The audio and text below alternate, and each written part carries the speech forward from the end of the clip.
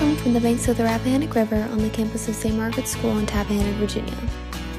Hi all, my name is Kendall Quinn, creator of Sister's Pride, a podcast that is an extension of the Daily Thistle. We work to have conversations on anything from life at St. Margaret's to daily challenges high schoolers manage. If you are interested in being in one of the Sister Pride episodes, or you have any questions you would want the podcast to address, feel free to contact me at my school email, and I would be so happy to listen to feedback, questions, or any comments you might have. So, in today's episode, I wanted to talk about something that consumes our generation every second of every day: social media. From Snapchat to TikTok, there's a constant thread of entertainment right at our fingertips. So in today's episode, I wanted to go over the benefits and struggles of having social media in our daily lives. One of the biggest benefits, I believe, is having the ability to access friends and family members from all over the world with the click of a button. I'm sure you all have experienced the benefits of being able to call a long-distance friend or relative at any time. Another benefit that it can spread positivity when used correctly. With such a large audience, important messages can be shared quickly and easily. Although those are some beneficial actions that social media creates, there are some disadvantages as well. At times, we tend to disconnect from our current world and focus only on the world that lives in our screen. Also, just like I mentioned above, although social media can spread positivity, it can also spread toxic thinking and unrealistic expectations. So as you go through your week, remember how social media can affect you. Acknowledge the benefits, but also take caution with the negative effects. On the river today, the sun will rise at 7:04 a.m. and set at 4:48 p.m.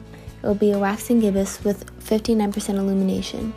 High tide will be at 7:49 and low tide at 2:50 p.m. High tide will return at 8:14 p.m. It will be clear with a high of 46 degrees with no chance of precipitation. Last night, the basketball team lost their home opener to Veritas 43-41. In news from the BBC. BBC News with Danielle Jałowiecka.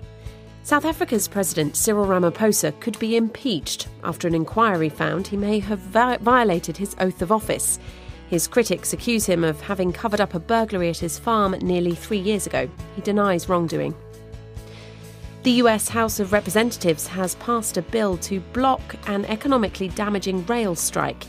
If approved by the Senate, it will enforce a provisional deal which has been opposed by some unions. The US Treasury has made available documents containing former President Donald Trump's tax returns to a congressional committee. Mr. Trump has long argued that the investigation is politically motivated. The Democratic Party's newly elected leader in the US House of Representatives, Hakeem Jeffries, has said he will look for opportunities to work with Republicans. The New Yorker will become the first black American to hold such a high-ranking position in Congress. The Vatican's official website has been hit by a suspected cyber attack. Ukraine's ambassador to the Vatican blamed Russian hackers. He suggested the attack was in response to recent comments from Pope Francis. The US Embassy in Haiti has advised its personnel to remain at the mission or in residential compounds after shots were heard in the surrounding area in the capital Port-au-Prince. Haiti has been struggling to contain gang-related violence. Fleetwood Mac have paid tribute to their singer-songwriter Christine McVie, who's died at the age of 79. They described her as truly one of a kind. McVie was behind some of the band's most famous songs, including Little Lies. Nigeria's government has announced a policy aimed at promoting the teaching of primary school pupils in local languages rather than in English. For the first 6 years in primary schools, teaching will be in the mother tongue. And at the Football World Cup, Argentina will face Australia in the round of 16. BBC News.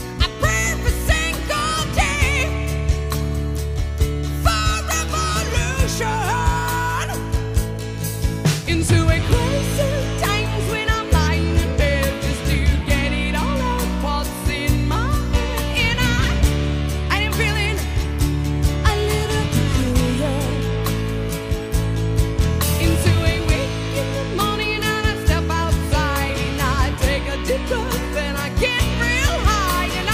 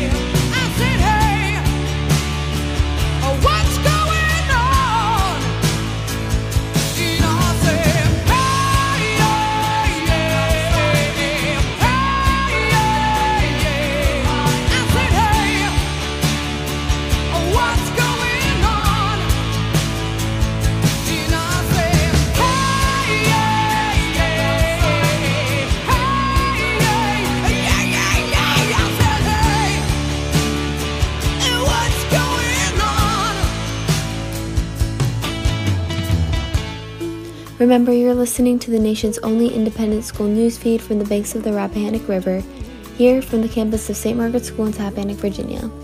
I am Kendall Quinn, and this was your Daily Thistle. As you grow in age, may you grow in grace. 25 years and my life is still trying to get up that great big hill of hope for a destination.